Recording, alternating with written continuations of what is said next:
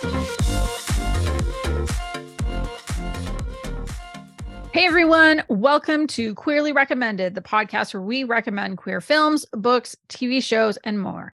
I'm Tara Scott, and I review sapphic fiction at the Lesbian Review and Smart Bitches Trashy Books. And this week, I'm recommending a film that's available on, I don't know, like a whole bunch of streaming services. You'll look it up, you're going to find it somewhere in your region. Right. And I'm Chris Bryan, a contemporary romance writer for Bold Strokes Books. And this week, I'm recommending a sitcom on CBS.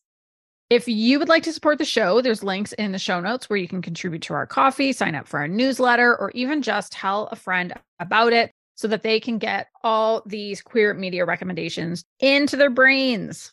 Yay. So I started something pretty exciting for me anyway. Since the last time we talked, I started drawing every day. And this is a big deal for me because I mean, obviously, as a kid, I drew because I think every child draws, or most children draw. But I was always more of a reader. And when I was in high school, one of my best friends, and I think we dated for like 10 minutes, it was not very long, but he was an artist and he really wanted to go into comics, and he probably would have got there eventually. He was so talented, but unfortunately he died fairly young. Yeah. But I remember one day, and he was trying to teach me how to draw. And specifically for some reason, I was trying to draw an angel and the eyes sucked and it was all awful. And I was like, I can't draw. And then I continued to tell myself that I can't draw for years. And basically until last Saturday, when I said to myself, you know, I bet if I just drew something every day, I'd probably get better at it. Like, because if you just try things, you get better at them. Right. And then I learned I'm not awful at it. I'm actually pretty okay at it. And I was like, okay. So I have not had the opportunity to enjoy this for the last like 25 years because of a story that I told myself about what I could and could not do. And so this has been kind of the second or third thing that's come along since a few months ago. I was finally diagnosed with ADHD and I started taking medication. And it's interesting to see how by taking the medication, I mean, I still have ADHD. Like I'm still, you know, like that's still a thing, but like dropping some of those things that come with it. And one of them is the perfectionism, I'm not going to do something unless I can do it 100%. And it's like, well, fuck. So I'm going to show you. Oh, I get to see it. Little dude that I drew. It's a little cat drinking boba. Oh, that's adorable. It made me really happy. And like even just realizing drawing that, because it's obviously I found a reference and I copied the reference. Right. But no, that's adorable. Yeah. You can start designing your own tattoos. What? No, You're like, no, I have a motif. No, exactly. I have an artist. They're coming back in May. They're going to finish my leg piece then. So yeah, it's been very fun. And the thing that I found really interesting, and I'm mostly mentioning in case any of my other ADHD buds don't know this, I've found that it puts my brain into the same kind of like calm, quiet place as meditation, but it's much easier than trying to meditate with ADHD. So what about doing jigsaw puzzles on your medication? I haven't tried. I can't stand jigsaws though. But I'm not on medication for ADD. I just live my life. So, but I can't do jigsaws because I don't know what it is. I don't know if that's like all of my attention on one thing. It makes me want to throw it. I don't really know what it is, but I'm wondering if drawing is also like a jigsaws would be the same. Because I know a lot of people do jigsaws and it blows my mind. I don't understand that. I don't understand it either. I haven't tried that since probably like ever. Yeah, ever. Like ever. University. Nope, I had a professor who really liked it. And so I ended up at her house doing jigsaws. I don't know. I don't know. But maybe it is that, like, for people whose brains are more quiet than ours. Because for me, it was like I would look for a while and then I was basically throwing my hands going, I don't fucking know. You put it together. Where do the pieces go? I don't know. I don't have the patience for this. It's like, it's, you know, and I'm sure it's like some sort of meditation and time waster at the same time, but it's just, I can't, like, that's just too much still time. Yes. Still, I can't be still for that long. I just can't do it. No, I don't think I'm there. That's not the place I'm at in my journey. I don't know that I'll ever be there. Maybe someday. All right, Chris, how about you? I hear you went somewhere pretty exciting. I did. So as you all know, and I mean all, my football team won the Super Bowl. And yes, congratulations. I feel like I'm responsible for it. But my sister and we got up early on Wednesday and we actually went to the parade. And we stayed. So like the parade is for like 20 blocks long. And then the rally takes place at Union Station. We were at like 17th and Grand, and we had tickets to kind of like a roped off area where you couldn't get into it, but they had platforms above the crowd. So like we were on the second tier. And so we were literally like even with the players, because a lot of the players were on double-decker buses. And so it was just so much fun. And my sister, we get there, we get set up, and my sister looks at me. It's like 10 o'clock in the morning. She's like, "Why aren't we drinking?" And it was funny because like you could bring food and drinks, in bags, but obviously, you really couldn't bring alcohol, outside. So, but in our area, they actually had like food trucks, and then they had an alcohol truck. So, and I had about 12 little tiny bottles of Fireball. So you drank all 12? No, not all 12. Oh, okay. I shared. Okay. but we had some, we drank some Fireball, and we drank some spicy Bloody Marys. My sister had sangria. But I mean, everybody was celebrating. It was like nobody got arrested. It was just such a good time at the whole city. They said like 1 million people were there, but it was probably more like 500,000. Because we don't have 1 million people in our city. They came from surrounding towns. A lot of people did come. Yeah, they do. The Chiefs do have a lot of fans, not just countrywide, but worldwide.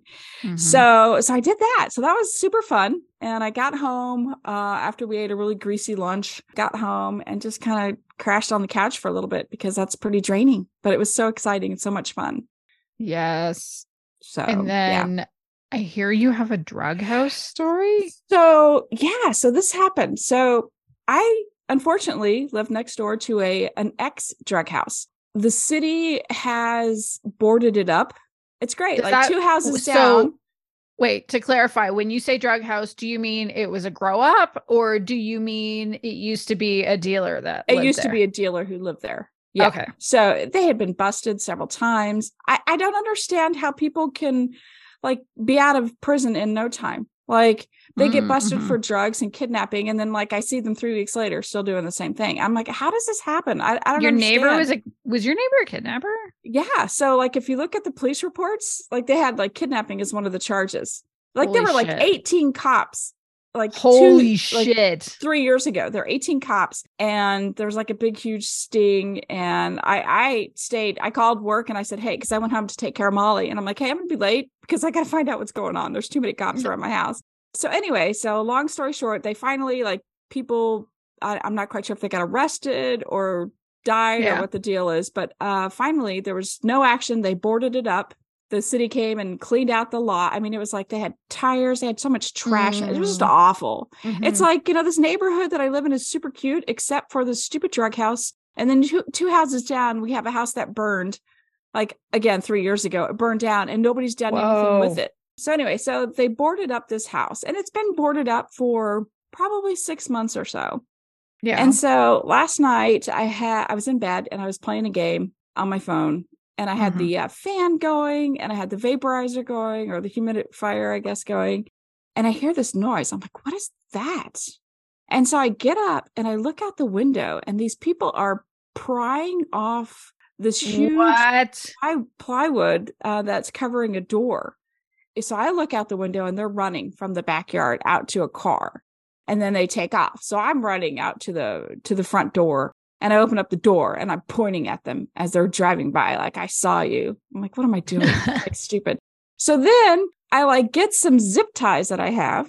And I freaking took zip ties to the gate and zip tied it shut. I'm like, if you're going to break in here, you're going to have to do a little bit You know, you're going to need knives. You're going to need something to get past this, because at least you know that I know now. So, but they haven't, like, it hasn't been messed with since last night. But this is like 1 o'clock in the morning. That is wild. Yeah. And like, it didn't go up for sale or anything like that? No, I can't figure out why the stupid burnt down house isn't up for sale and why the drug house isn't up for sale. I don't understand this. And it's such a cute little neighborhood. It's a bunch of little old people, and they're super nice. And I can't for the life of me figure out what is happening. That's wild. It was a pretty crazy night last night. It was okay. Well, so I'm a little tired today. Don't invite people to shoot you, please. No, I won't. I promise. I know I make bad decisions like really early in the morning, because it's like, go ahead, come at me, thinking, you know, I'm bulletproof and all that stuff. And really, I'm just sleep deprived. Yeah. Yeah, exactly. Mm-hmm. Well, that's a lot more interesting than it's been a wild ride. Yeah, you've had a week. I've had quite the week. Yes. So, in and among these exciting activities, what have you been reading or watching? Okay, so I did everybody a favor, and I actually watched the movie Your Place or Mine. And it's the movie with Reese Witherspoon and Ashton Kutcher. And I think I think Tig Notaro's in it, right? Yeah, yes. That's why I've heard of it. Yeah. So look, I absolutely love Reese and Ashton as separate actors. I mean, I think they're great. Like, I like their movies, adorable. Super adorable. But together they have zero chemistry. It is awful. It is like watching a brother and sister. So I'm like, not that you're watching a brother and sister, but I'm just saying it's just so awkward. Yeah. And it's so unbelievable. And everybody knows how I am about chemistry. I need to see it on screen. And as adorable as they are in separate stuff, they are not adorable on screen together. It was very awkward. And I was actually uncomfortable watching it, because it was no. Yeah, I know. And it really had a good premise, but it just failed miserably. So I mean, skip it. That's a certified skip it. It is a certified skip it for me. Just, you know, and I know you want to watch it because they're so adorable, but it's not worth the 2 hours. But Tig is pretty funny in it. I will tell you that. Tig's pretty funny. So she might be the glue for that entire movie. Yeah. Just an FYI. So there is a little bit of queer rep in there. So, but that's it. It's going to be queer rep. Elisa Tig Notaro, who is that's just true. Like cool. So cool. Such a legend. Right. Like, come on. Yeah. We love some great lines in this movie for sure. So is it worth bringing it up on, say, rather than a TV, but on like a web browser where you can do, like, you know, if you hover over the timeline on Netflix, it'll show you a little preview. So is it worth it to bring it up there and just like go to all the Tig Notaro brothers? Yes, probably. I mean, yeah, that's a tough call, because for her role alone, it's hilarious, but she isn't in the movie enough to justify, you know, saying, yeah, go ahead and spend 2 hours of your life watching it. It's just, they had so much potential. They really did. It's a cute story, but they just fell. There's no chemistry. Okay. All right. I'm skipping it. So yeah. And I'm also watching 1923, which is a prequel to Yellowstone. And let me tell you, I still cannot get into Yellowstone. I can't do it. I've tried, like, I'm not kidding when I say this. I have tried watching that 4 times. 4 times. I've never given anything 4 times. But I loved the little miniseries, the prequels that they have to this, like the 1883 was great. And then 1923, I just need to know what happens. You know, it's great actors. It's Harrison Ford. It's Helen Mirren. I mean, matriarch of this. It's like, it's a really good cast, and there's a great storyline, and I just need shit to happen faster. I'm like on episode 6 out of 8, and I need that son to get his ass home from Africa. He's trying to get home, and because he's out trying to find himself and justify everything, because he was in the war and it did a lot of emotional damage. So he finally, like, this isn't going to turn into his own little personal Heart of Darkness, is it? You know, I don't know. There's only 2 episodes left, and we still haven't made it home yet, so I'm going crazy. So I'm not quite sure what's going to happen, but I am watching that. And I started Wolfpack. What's that? So Wolfpack is with Sarah Michelle Gellar. Oh, okay. And I'm only at the beginning because there's only a few episodes out, but it's about werewolves. And some of them are queer. What? Yes. So this might turn into an official recommendation later if it holds up. Right. There's a lot of blood and guts and wounds, and the first episode is super tense, but it was enough to draw me in, you know?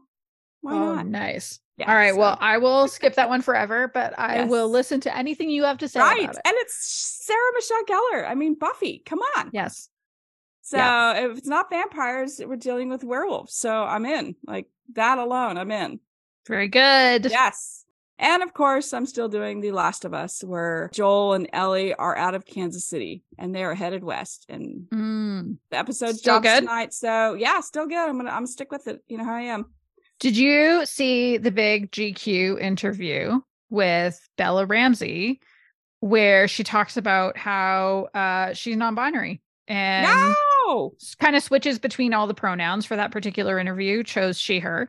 It's going in the next issue of our newsletter, which for people who are listening by the time this drops will be the last week's issue of the newsletter. But for Chris, it's dropping in 3 days. So yay. So that's please enjoy. Okay. Tomorrow you'll get a test. You'll get a test email tomorrow as I'm building it. Like, what does this look like? And I need, it still ends up in my spam. So I got to figure that out. Even though I've accepted it and said, this is okay. I still don't, it's weird. I don't understand it. All right. People listening, are you having issues with the newsletter or are you loving the newsletter? Either way, let us know at podcast@queerlyrecommended.com. And you can still love it and have issues with it too, like me. That is also true. Right. That is very true. What about you? What have you been reading or watching, or what's going on in your life? All right. So regular Drag Race update, still enjoying season 15, still love the queens, still wish the episodes were longer, but guess what? The episodes are getting longer again. Oh, good. I forget which day in March, but in March, they're going back to the 90-minute or however long I don't know how long it is when it's actually running with commercials, but it's going to be the full 60 minutes of content coming back out, which is so, it's so good. Apparently the real whatever it's called of WeHo crashed and burned, which is what they had devoted the other half hour to on MTV. Okay, good. People were not enjoying it. And unfortunately, like Drag Race fans were going after some of the people on this show, which is like, that's not fair. They're not MTV execs. They have nothing to do with it. One of them even is Brad Goreski. And the thing that I find so bonkers about that is he's a judge on Canada's Drag Race. So Drag Race fans are going after this guy who's a judge on a different franchise within the, Drag Race fans are very passionate, often to the point of being a problem, unfortunately. But I just watched the episode 2 days ago with the lip sync Lollapalooza SmackDown, whatever it's called, because every name has like 4 names in it. It was so good. It was an episode with nothing but lip syncs. And so it started with all of the queens that were there to that point. I think there were 10 and they get paired up. And the ones who win get to, and actually the way they did this is so freaking smart. So they had one of the pit crew, like those like super hot in Speedo oiled up dudes. They had Bruno, who's like, actually, he's so beautiful. He has the most beautiful eyes. This is where I'm showing up in my full pansexual self. I love everybody. It's including Bruno. And they had him pick a name, almost like somebody picking bingo balls out of the, like with the turning thing and the whatever. And so he would pick out the name and whoever it was going to lip sync, and they got to choose who they were lip syncing against. And then the person that they chose got to choose the song they're lip syncing to. Oh. And so there would be strategy involved in like, okay, I'm going to pick this person because I think I can beat them. And then the person that they chose is like, well, I'm going to pick this song because I know that I can do it better than this person. Or I don't think they're going to know the words. That was actually one of the funniest ones. Was somebody chose a song convinced that the other person wouldn't know the words, but then forgot that they also didn't know the words. Oh, she's like the sweetest but dumbest of the queens this season, I think. She's just a little baby. And so as they would go on, the ones who won would get to go back to the workroom where they were actually watching what was happening. They had they had a screen set up for them so they could watch, but it would always cut out before Rue would say who won the round. And so they would have to wait until that queen walked into the workroom. And then all the ones who lost, they had to go up against each other until it got down to the final two. And then that's how they decided who left the show. But it was so good because there's like a few queens that are really, really good dancers, but like the best ones, like obviously the ones that nobody would want to lip sync against was Sasha Colby, who I've talked about before. She's this like huge, huge figure in the, like literally your favorite drag queen's favorite drag queen. She won Miss Continental in 2012, I think was the year, which is like a really big drag pageant. And then there's Anitra, who's one of the newer queens, but like during the talent show in the first episode, Anitra did a lip sync, but in it also, because she does martial arts, one of the pit crew guys was holding a piece of wood and she broke it with her fucking foot. And so everybody's like, I don't want to lip sync against this bitch and I don't want to lip sync against this bitch, which meant they lip sync against each other in what might be the greatest lip sync in the history of RuPaul's Drag Race. Wow. It was so good. It was so good. I got so much joy out of it. It was so wonderful. There were none of the forced, like, I'm going to talk about my trauma while doing my makeup. Like, it was just good. All lip syncing, a little bit of shade in the workroom. I loved it. If you like performances, if you love watching lip syncs and you don't give a shit about any of the rest, just go find that episode of season 15. Like, you don't have to know any of the rest of it to enjoy that. I loved it so much. The other thing that I have fallen absolutely in love with. It's a short series on Netflix. I think there's only 5 episodes, maybe 6. It's called Kunk on Earth. Have you heard of this? Okay. No, not at all. Have you even heard of the character Philomena Kunk? I'm thinking. Philomena I've heard of several times, but I don't know if it's the same. So Philomena Kunk was a character that would do little bits for a show that Charlie Brooker had. I can't remember what it's called, but it's more of a comedy show. It's not Black Mirror, of course. But it was this, like, I think it was like a weekly comedy topical. And she was a character that they came up with who would like come on to talk authoritatively about things, except she's an idiot. Is kind of and because it's British. Oh, she's so deadpan. That's hilarious. And so on YouTube, you can go and find like Kunk on Britain, which is about the history of Britain as told by her, Kunk on Shakespeare, which is what it sounds like. So this is her basically doing the history of Earth in like 5 or 6 hours. So very compressed, obviously highly Eurocentric, but it's just like it brings that deadpan British humor to the fore. Right. But my favorite parts almost always invariably are when she's interviewing experts, because these people are truly experts at like some of the best universities in the UK and like historians of anything, but also of music, of art, of culture, of the military, and they approach it with complete sincerity. And so I watched this interview that it was like her and Charlie Brooker and this other guy involved in creating the show. And I'm so glad I watched it because I had questions like, is this kind of like what Sacha Baron Cohen used to do with the Ali G show or with the Borat films? Or is it like that? Like, do they know? Right. That's my question. Do they know that they're on a mockumentary or whatever?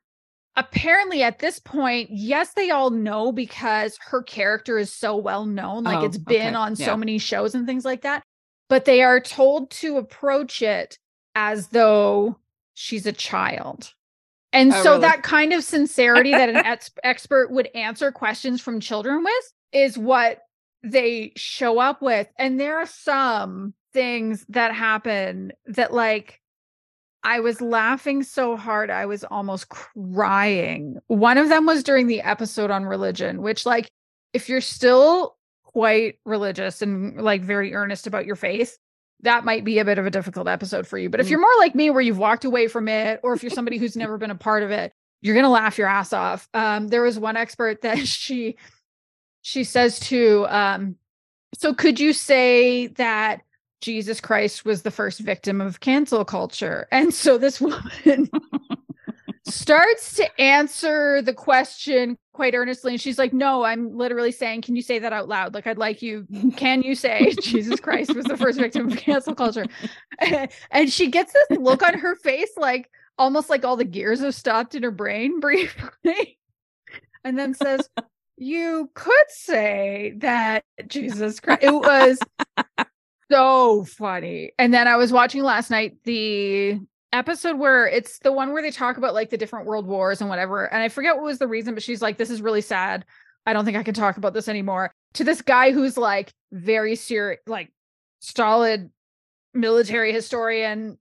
And she's like, can we talk about something else? And he's like, we can talk about anything you like. And she says, do you like ABBA? And he's like, I love ABBA. And I was dead.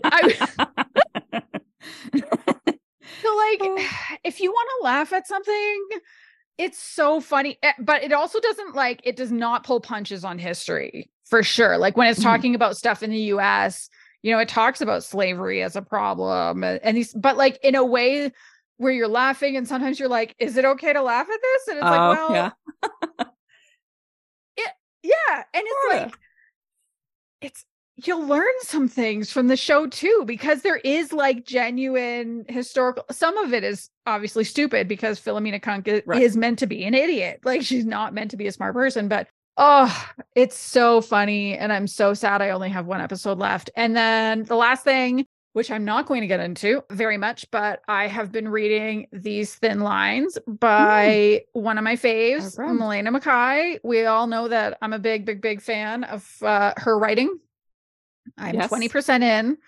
I'm enjoying it very much. The concept is there's Vi. Sorry, I was going to say her name was Vivian. Nope, that's a different character in a different book of hers. Her name is Genevieve.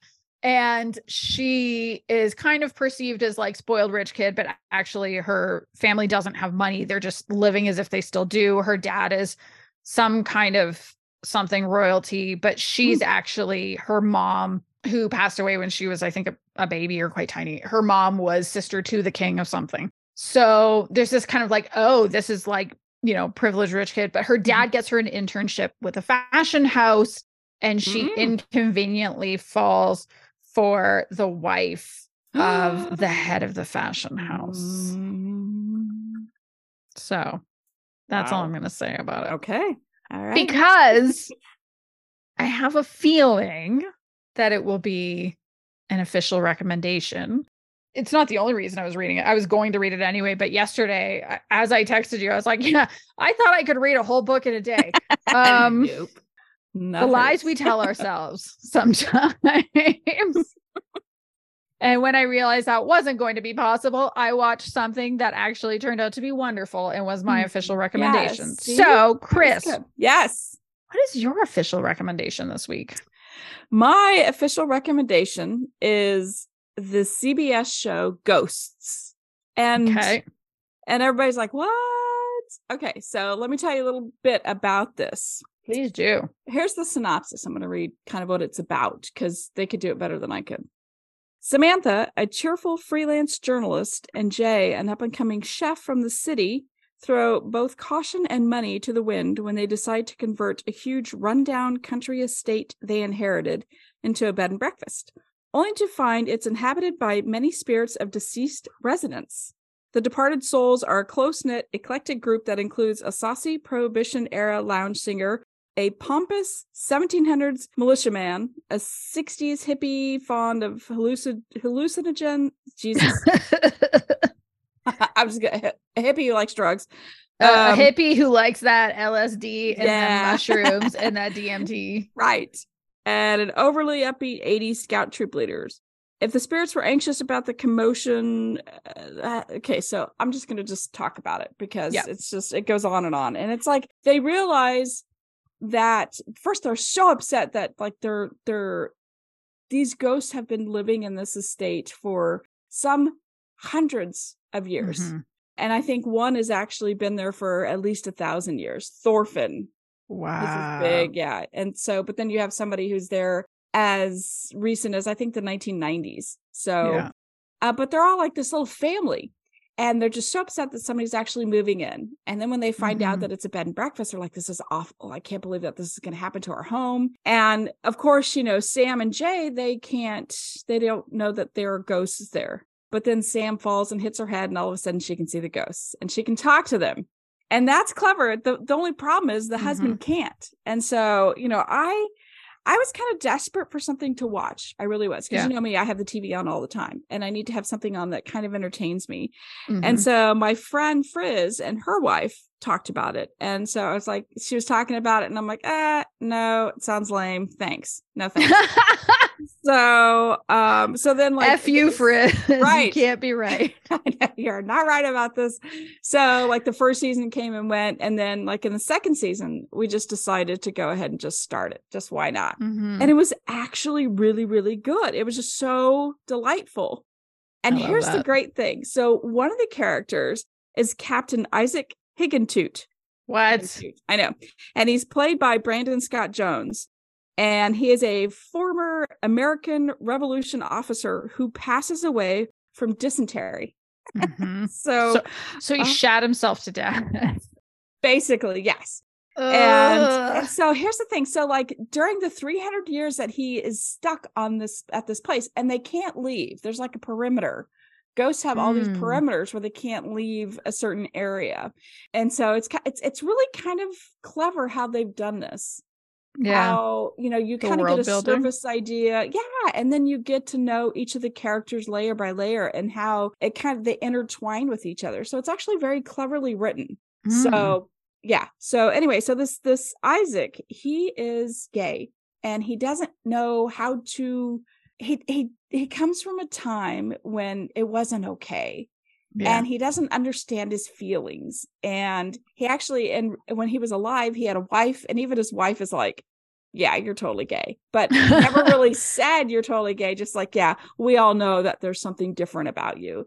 So he's trying to figure out what it is, what makes him different. And like when he's around the other ghosts, he pretends he's all like manly and he loves the women. He's like, oh yeah, she's blah, blah, blah. But in reality, he's like straying towards, you know, the men that either whether it's ghosts or guests of the place. And his best friend is Hetty. She's oh my gosh, she's hilarious. She's probably my favorite character. She was the, how do I want to say this? She was like the head. She was I guess the ma'am of the house at one point. Ma'am. So she's like rich from the estate, and she hates Irish. And it's just so funny. Like anytime that's anything about Irish, you know, she turns angry, like U2, like somebody plays U2 music and she gets angry. But it's kind of cool because they don't know anything about them. They don't know anything because they're stuck at this estate. And so here comes Sam and Jay, and they have the internet. And so they're like, these people want to know, like, what happened to them? Like, are they popular? Are they famous? Because like there's a singer, and she wants to know, like, first of all, she wants to know how she died.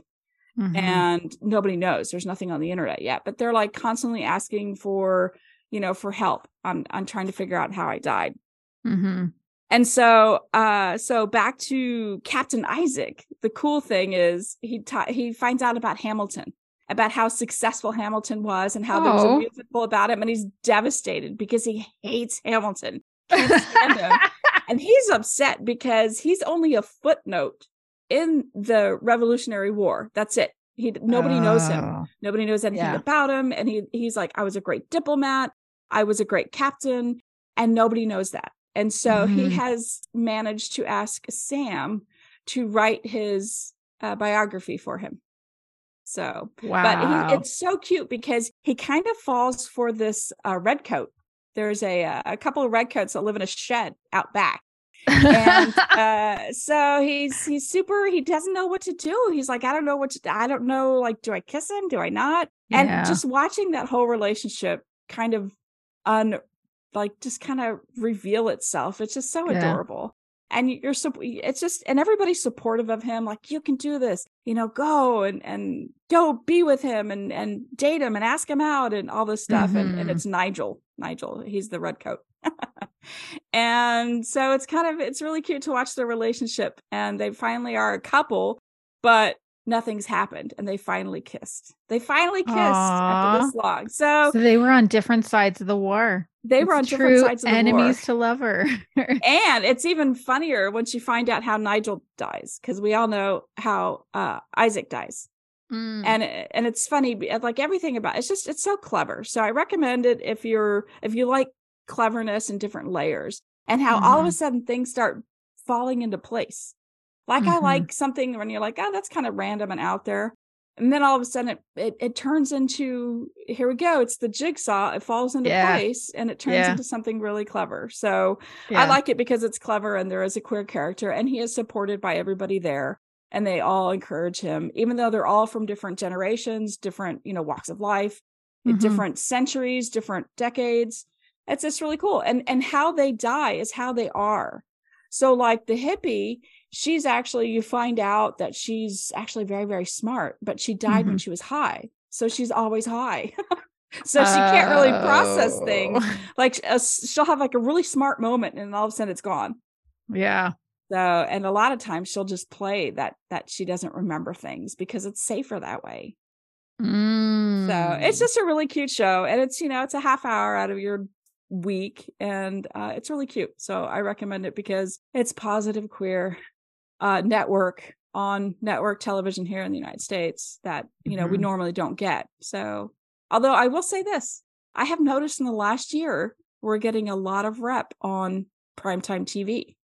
Good. Yes, I have noticed that. So that is a bonus, and because I could have recommended any. There's so many shows now that have them, and I just love it. So anyway, it's great. I recommend it. And what about you? What is your official recommendation this week? Okay. So like I mentioned, a fool, thought I was going to read a whole book yesterday. And when it became apparent that I wasn't, I went to Netflix and I typed in LGBTQ and then was like, this looks cute. And then it checked Rotten Tomatoes. Cause again, I'm not going to watch something with like a 5% score on Rotten Tomatoes. And actually the score was like very high. So my official recommendation is called Dating Amber. It is a platonic rom-com set in 1995 Ireland. I know it doesn't make sense when I say platonic rom-com yet. It will in about 45 seconds. Okay. So this movie is about Eddie and Amber. They're both gay and they're closeted at school. They're at different points in their journey because Amber can at least say out loud to him that she's gay. He can't even say it out loud to himself yet at that point. However, they're both very tired of being made fun of at school. Eddie is being called the F slur all the time. Amber is being called a lesbian, and not in like a cool, neutral way, but in like a really shitty, teenagers in the 90s being assholes kind of way. And so they want to get everybody off their back. So they pretend to be dating each other. And it all works fantastically until they go to Dublin and find a gay bar, because on their second trip there, they each have experiences that really kind of change them and the nature of their relationship. So this actually takes place only a couple of years after homosexuality was decriminalized in Ireland, which I was surprised to learn. I didn't know. I mean, I know they're kind of behind. They're behind North America and other parts of Europe in a lot of ways. Like, I think, wasn't abortion only just decriminalized within the last few years or something like that? Like, it's a very, very Catholic country. They find different ways of poking fun of that at that. One of the funniest I thought was the fake sex ed video that they showed to everybody with like nuns in it making hand gestures. And that part was very funny. But the film is actually largely based on the personal experiences of the guy who wrote and directed it. His name, David Frayne. And there was a great interview that he did with the Queer Review, where he said, and this is a quote, "It's pretty autobiographical. It's not entirely truthful, but all the really bad bits are true. And all the really embarrassing stuff happened, unfortunately." Because there's things like, there's an example he references of the Eddie's mom finds a notebook. It's like a little thin notebook, but he's kind of crumpled it and thrown it in the little trash bin in his room. And when she opens it up, it's just a bunch of drawings he's made of cocks. that was one where he was like, unfortunately. Something like that happened to me. Oh yeah. And the other bit that I thought was kind of cool that I learned from that was that they actually went back and they were able to film it all where he grew up. Oh, that's cool. Yeah, like it sounds like his story is very much like Eddie's story, although we don't hear from who his Amber was, if there was one. And, you know, Eddie and Amber each also have challenges at home. Eddie's dad is in the army. He wants him to join too as like a quote unquote family tradition. And Eddie is like a pretty standard, like what you would see kind of in Hollywood for your like tall, thin, effeminate, trying not to be effeminate guy. And at the same time, too, his parents' marriage is on the rocks, which seems to mostly be because his dad is stationed somewhere else for 6 months at a time, being in the military. And so he's just trying to be good and live up to what he thinks are his parents' expectations, and keeping in mind, it's not like, sure, homosexuality has been decriminalized, but it's not like it's easy or safe to. Right. It wasn't an easy, safe time to be a queer teenager in North America, let alone a country that only just decriminalized it. And then when you look at Amber, her dad died by suicide at some point prior to the events of the film. It seems like it was not like immediately prior, but maybe within the year or two, probably about a year before it. And she has the stigma of not only does everyone know that her dad died by suicide, but that she was the one who found him. And so everybody treats her quite differently because of it, and is like kind of a misfit. And this is on top of like, shouting at her that she's a lesbian or whatever. And her relationship with her mom is just strained because they're trying to sort of like muddle their way through, and she tries not to upset her mom too much. But Amber has this plan. She's going to get the fuck out of Ireland. She doesn't want to live in a small town anymore. She's going to move to London. And so her plan, and this is so kind of, I thought it was brilliant just to show how crafty she is. So she lives in a trailer park, and the trailer opposite to where she lives is empty. And I can't remember, maybe I had an edible or two before I started watching this. So certain details are perhaps not as crisp as they could be. Here we are. So I think she and her mom like do cleaning around there or something like that. But regardless, nobody lives in this particular one. And so she rents out access after school to other kids at the high school so they can come there and have sex. And she charges them £10 each. So she saved up £2,000, which again, if you think £2,000 in 1995, like, yeah, that would have set her up just fine in London. So highly enterprising, super smart, way smart, and like big time feminist. Like she's, goes on about how Bikini Kill is where it's at. Fuck Oasis. And she's asking Eddie if he's read Simone de Beauvoir, which of course he hasn't. Right. And neither of them really have friends. And here's the thing that I thought was really beautiful was that when they agree on their fake relationship, they actually end up becoming each other's best friend. Oh. Kind of that, like, there's something really good that's there. I found the first scene at the gay bar really moving. So they're both hammered. They decided to like skip out a part of the school day, took the train to Dublin. They had a bottle of whiskey with them, which they kind of split, and they see like, the flag by this, come downstairs to this gay bar, and they go in there, and Amber finds this really cute girl who's only a couple of years older than her going to university because they're in their last year of high school. That's the thing I should have said first. They are in their last year of high school. These are not like 14-year-olds. These are like 18 or nearly 18-year-olds. And so she meets this like quite cute girl there who's like, hey, come back to this event if you maybe want to see each other again. But Eddie is like, he's almost shaking. Because like I said, he's not even out to himself. Like he knows, but he's in denial. And there's this drag queen who's performing at the back of the room with, the big stage light kind of. It's not up on a stage, but like it's a staged area. And Eddie I just found it so beautiful and moving the way Eddie is drawn to her. And she ends up holding him as she's singing this like Peggy Lee ballad. And it was just, there's something that felt almost outside of time, but like seeing Eddie emotionally get something he needed that he couldn't get at home because he didn't feel safe being out, which is different from the something he needed that Amber was able to give him. Like it was just this different level. It was so beautiful. It's really hard to peg exactly what kind of film this is. I called it a platonic rom-com because that's what it got called in that interview with the Queer Review. And I think that is the closest thing to describe it. But I think for North American viewers, we have kind of an idea of what a rom-com is. And we have an idea of what the pacing would be like. And like, it's slower than what you or I might be used to.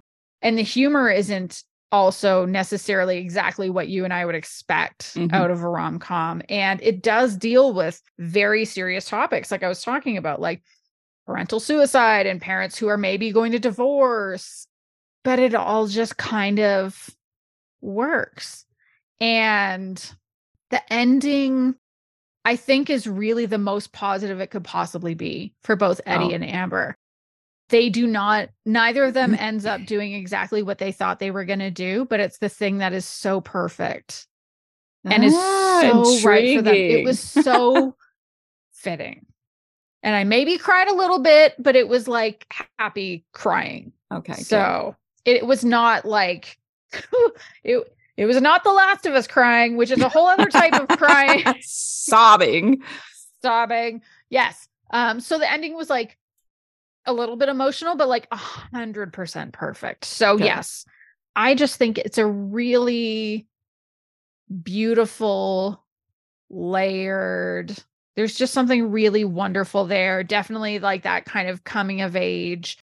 And as someone who, like, I was in high school at that time too. Those characters are only like a couple years older than I would have been at that point.